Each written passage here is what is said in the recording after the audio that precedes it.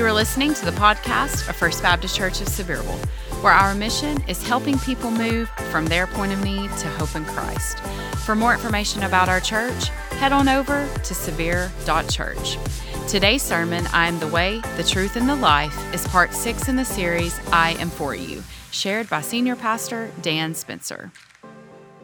Well, thank you so much, Pastor Scott. Thank you to our choir. Good gracious, that was so good. It's one of those mornings where I wish we could just rewind, do the whole thing again. But I have a sermon to preach. And so I want to ask you to please find John chapter 14. Find in your Bible, John chapter 14. We have been in the Gospel of John for 6 weeks now, because we're looking at 7 statements Jesus made in the Gospel of John that all begin with the words, I am. And we're looking at them one by one over 7 weeks because each of them has an important meaning for your life and for your purpose. And then as a package, all 7 of them understood together are so foundational for our faith in the Lord Jesus Christ. Now, we have to understand that for the Jewish people in Jesus' day, those words and that title, I am, was super meaningful, and they would only say those words very reverently, and they would only say them in reference to Almighty God, because I am was the name that God gave for himself when he revealed himself to a man named Moses, one of the key passages of the Bible. And from the burning bush, the Lord called Moses. He said to him, go tell Pharaoh to let my people go. And Moses said, well, who should I say has sent me? What is your name? And the Lord said to him, tell them I am sent you. And then he said, I am that I am. And I believe what God meant by that is I exist eternally, independently. I have no beginning and no ending. I eternally am. And implied in that is the fact that God has no equal. He has no needs. He is God all by himself. He alone is sovereign over all the earth, and he alone deserves the praise of his creation. He is the great I am. And so this is the name, the title of God. So you can imagine how scandalous it was when Jesus said, I am. And Jesus rightfully took that title for himself. The Jewish leadership lost their minds when he said that because they knew what it meant. They knew that Jesus was claiming, hey, I am him. I am God in the flesh. I'm the one who exists eternally, who created everything, who rules over all creation and all history. And so Jesus made that claim, I am, and then he added to it 7 different descriptors. And he did that, I think, in order to give us a clear picture of exactly who he is. Jesus said in John chapter 6, I am the bread of life, and whoever eats of me will never hunger. That is, you'll be eternally satisfied in Jesus. And then he said, I am the light of the world. Whoever follows me shall not walk in darkness, but will have the light of life. Jesus said, I am the door. Whoever enters by me will be saved. He said, I am the good shepherd, and I lay down my life for the sheep. Jesus said, I am the resurrection and the life. He who believes in me, though he dies, yet shall he live.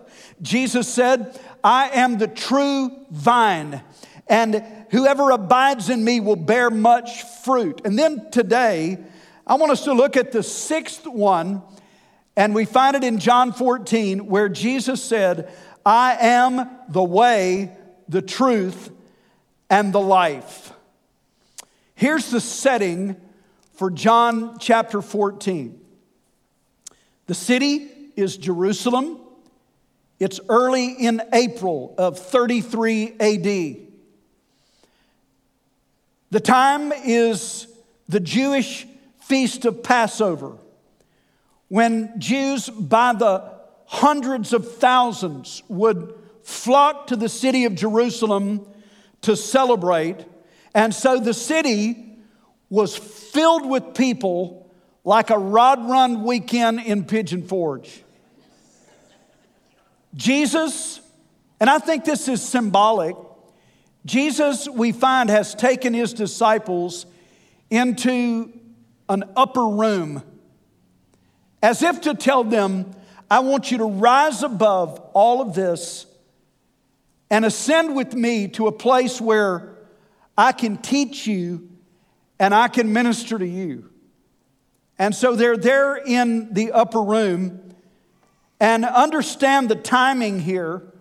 As we read in John chapter 14, the night after he said all those things, the night of that same day, Jesus will be arrested.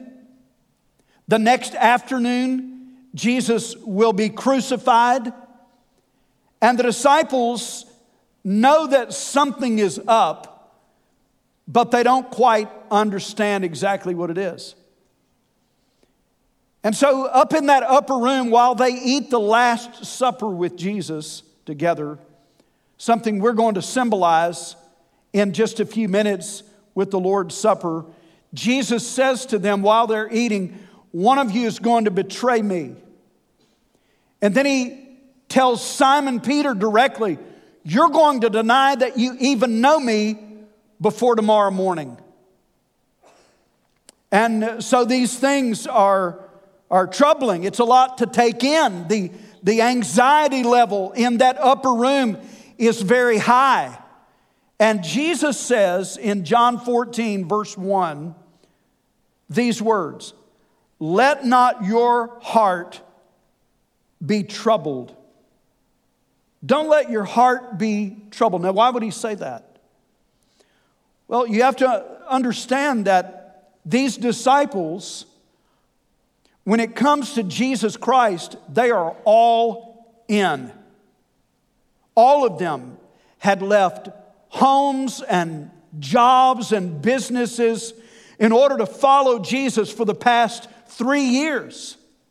And the attitude of all of them, except for Judas Iscariot, was, Jesus, we believe in you.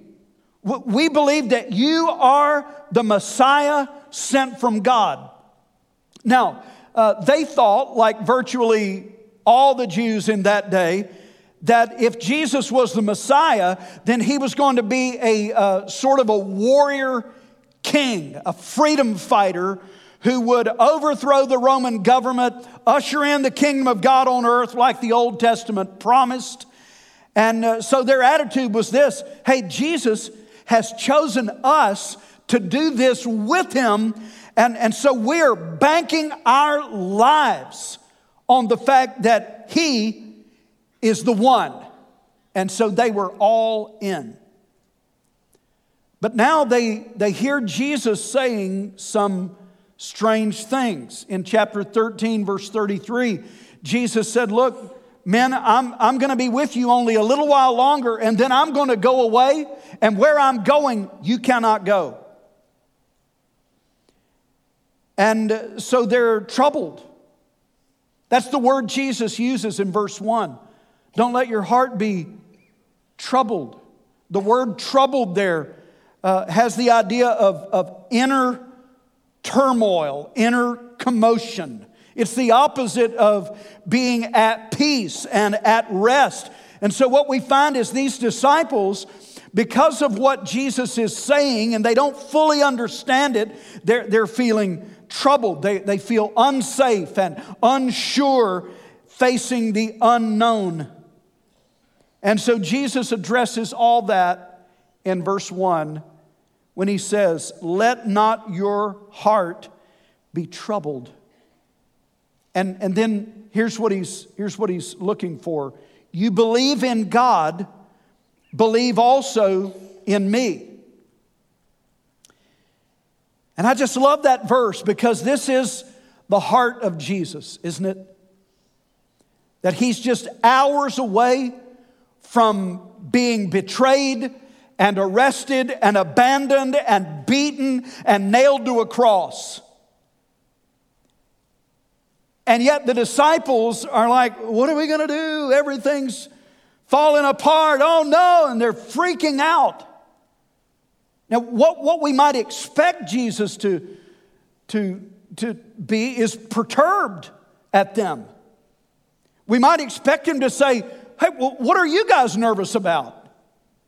Don't you remember the other day when my friend Lazarus was dead and I told him he couldn't be dead anymore? Don't you remember when that storm was raging and I told the storm it had to quit storming?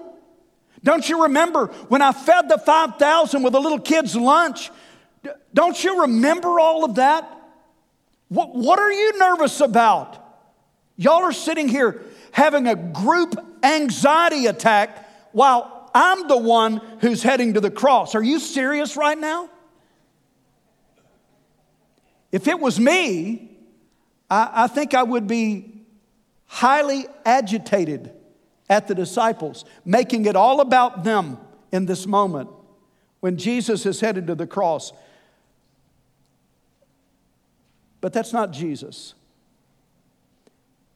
Listen to his love here. He says to them, let not your heart be troubled. Can you imagine that? With what Jesus is facing, when he could have given them a rebuke, instead he gives them compassion. And he doesn't offer them shame. Instead, he ministers to them. He's concerned about their hearts. He wants to comfort them. And here's what he urges them to do. He said, believe in me. Don't let your heart be troubled. Believe in me. And I think what he meant was, if you believe in me, you can have an untroubled heart in a troubled world.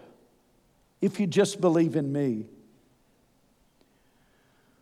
What he says next is the way that he comforts them. And it's good news. Listen to this. Verse 2. He said, in my Father's house are many mansions. Now remember what he's doing. He's saying, don't let your heart be troubled. Here's how he comforts them.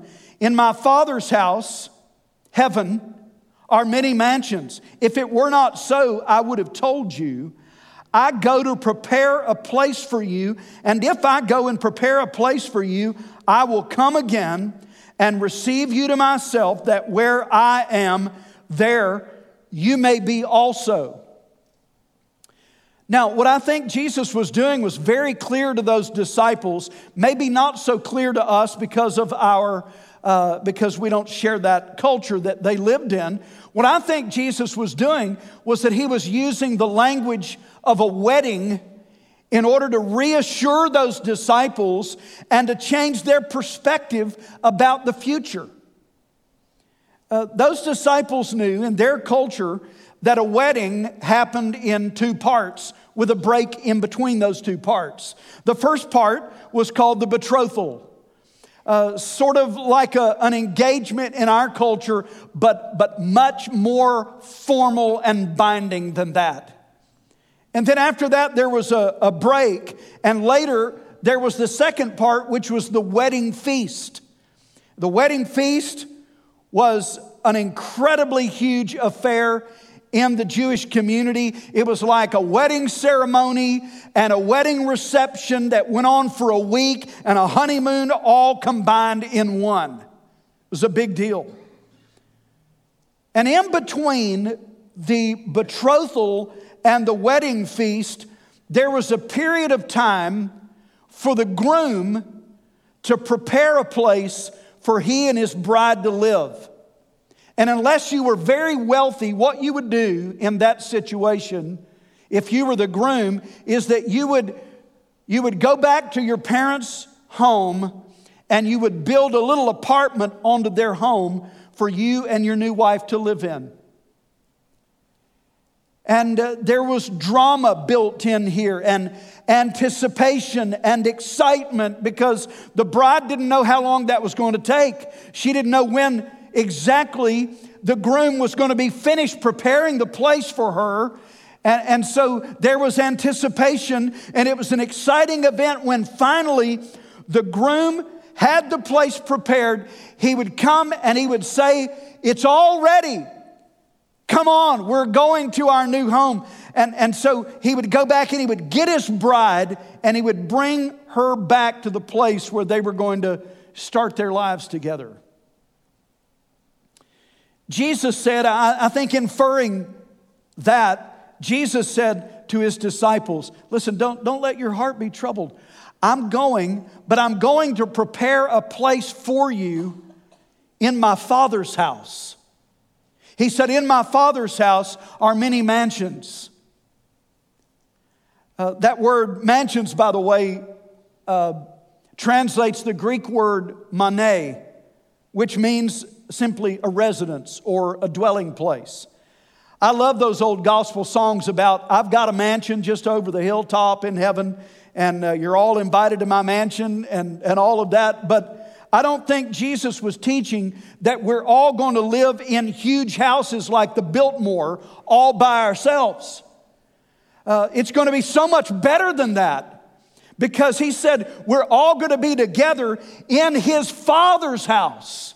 And so he's preparing a place for us there. And he said to his disciples, I'm going to prepare that place, and I'm coming back to get you. You're not sure when that's going to be, but I'm coming back to get you, because where I am, I want you to be also with me.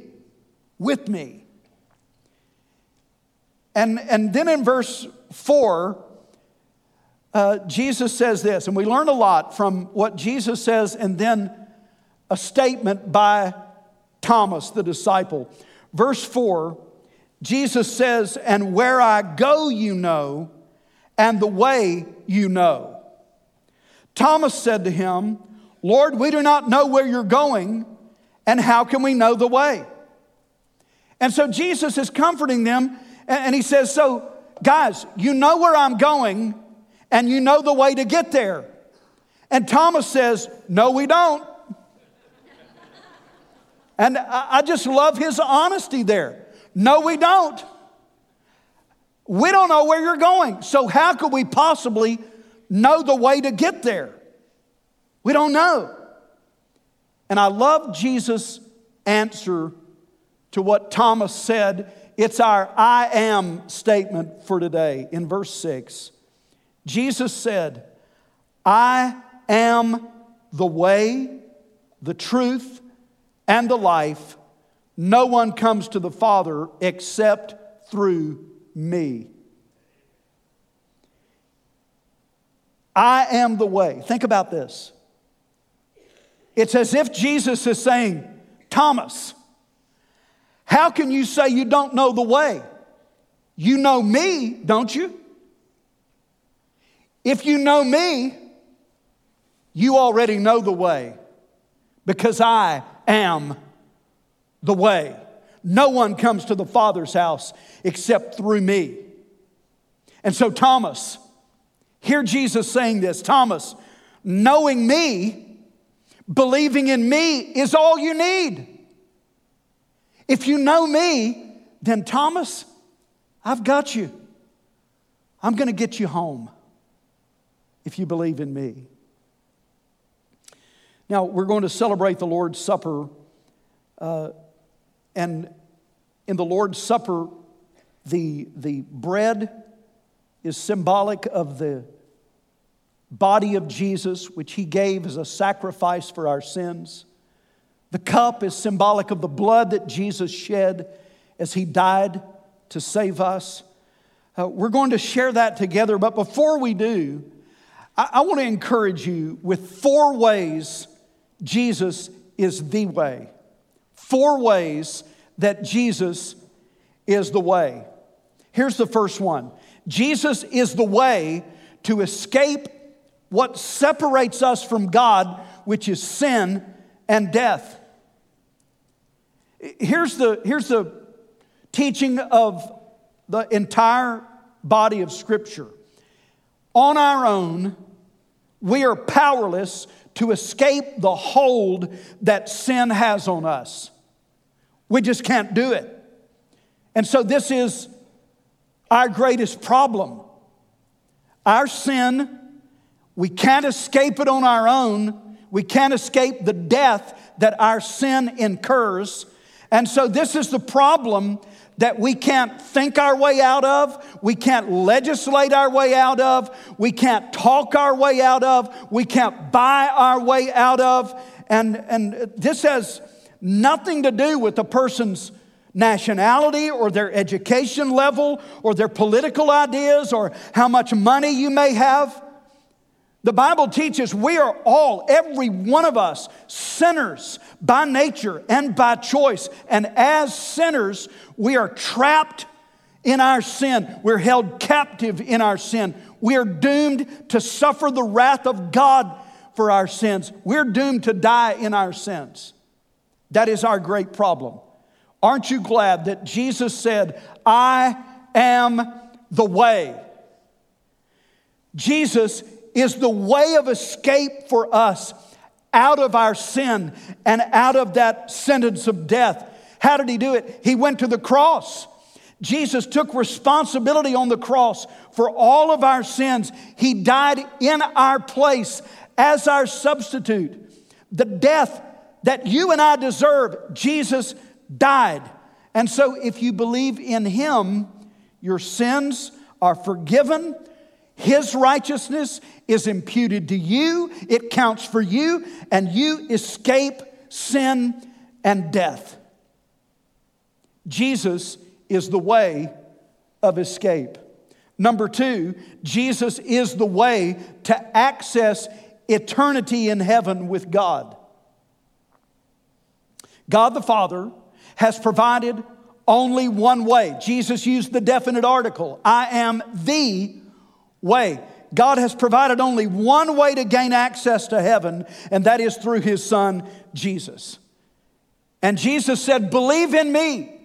If you believe in Him, He not only saves you and walks with you and shepherds you through this life, but when you die, He brings you with Him to His Father's house, and He says, this one is with me.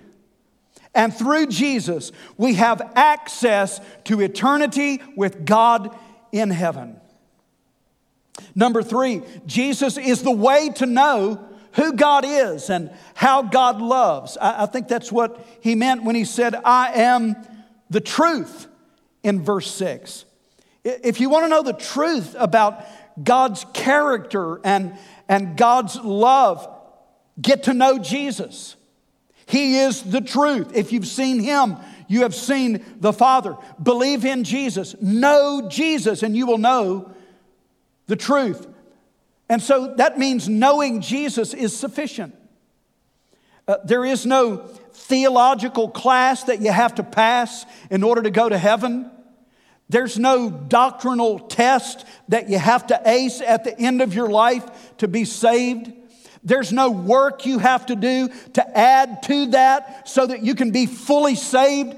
Knowing Jesus is enough. And so Jesus is the way to know God. He is the truth. And number four, Jesus is the way to overcome death and live forever. I think that's what He meant when He said, I am the life. Jesus said, believe in me. I'm the life. In other words, believe in me, He said, and I'll get you home. I'll get you home to heaven. In verse 2, Jesus said, I go to prepare a place for you. Now, where did Jesus have to go, and what did Jesus have to do to open up access to heaven, to prepare that place for us? Where did He have to go? What did He have to do? I think the answer is what we're about to symbolize in the Lord's Supper. Jesus had to go to the cross, and He had to die for our sins. Jesus was saying to His disciples, I go where I alone can go, to do what I alone can do, to open up access to heaven, to make a way for you to be saved. Today, we're going to remember that, what it cost Him, and we're going to celebrate that in the Lord's Supper. And so at this time, I want to ask the deacons who are going to be serving to please come and take their places. The chairman of our deacons this year has been Houston Hodges. Houston is going to come, and Houston, I want to ask you to lead us in a prayer of thanksgiving for what we're about to do today. And a couple of things about that before Houston prays. Number one, I think it's important, Houston, based on what the Apostle Paul said, instructing the church about the Lord's Supper. He said, first, before you do this, examine yourself. And so I want to ask you, Houston, if you would just give everybody a minute to pray. I think this is a good time to just say, Lord, is there anything in my life that doesn't please you? Is there anything that I've done against you? Is there any way I've sinned? Is there something in me that needs to be confessed and repented of and forgiven? And if so, now is the time to do that. So if you would, Houston, give us just a minute to pray. The other thing is this. Remember the context here? That the disciples were troubled, and Jesus said, don't let your heart be troubled. Are you troubled today? It may be that there's something that's worrying you, making you nervous, some hurt that you're dealing with in your life, some disappointment. If you're troubled today, this is for you. It's all about perspective, isn't it? In the Lord's Supper, we remember what Jesus did, how much He loves us, what He has promised us. And so, in a way, like Jesus with the disciples in the upper room, we need to go up there with Jesus and let all these other things fall by the wayside and rise above it and remember what Jesus did for us and be comforted if we're troubled. All right? Let's pray.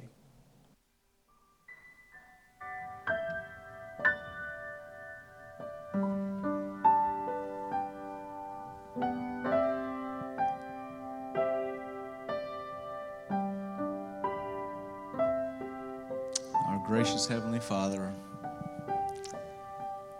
I know in my life I ask a lot of questions like Thomas. But your Son gave us the complete answer. For when we're searching, He is the way.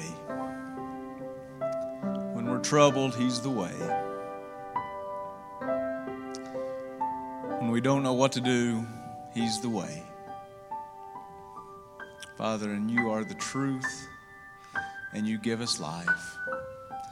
Father, may this morning we be reminded of that as we partake in this Lord's Supper. Father, may we remember and never forget the ultimate sacrifice that you gave so that we may have life. And it's in Jesus' name we pray. Amen.